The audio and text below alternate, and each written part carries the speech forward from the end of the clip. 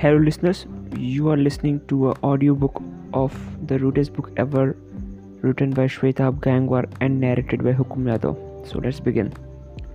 So the rudest book ever. This book consists of 17 chapters. So let's begin.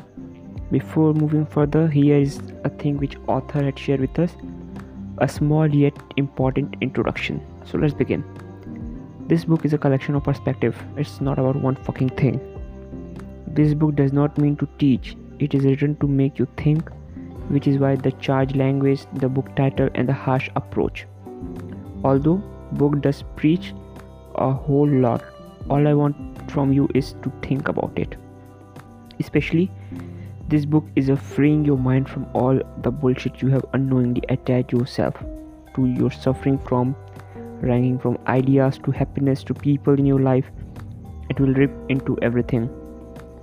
Because this book is about freeing you, it talk about a lot of things from your life. Whenever you disagree with something, write down in details why, what is the reason behind it, and pray to God while reading your reasoning that it doesn't sound like I disagree because my feelings don't like it.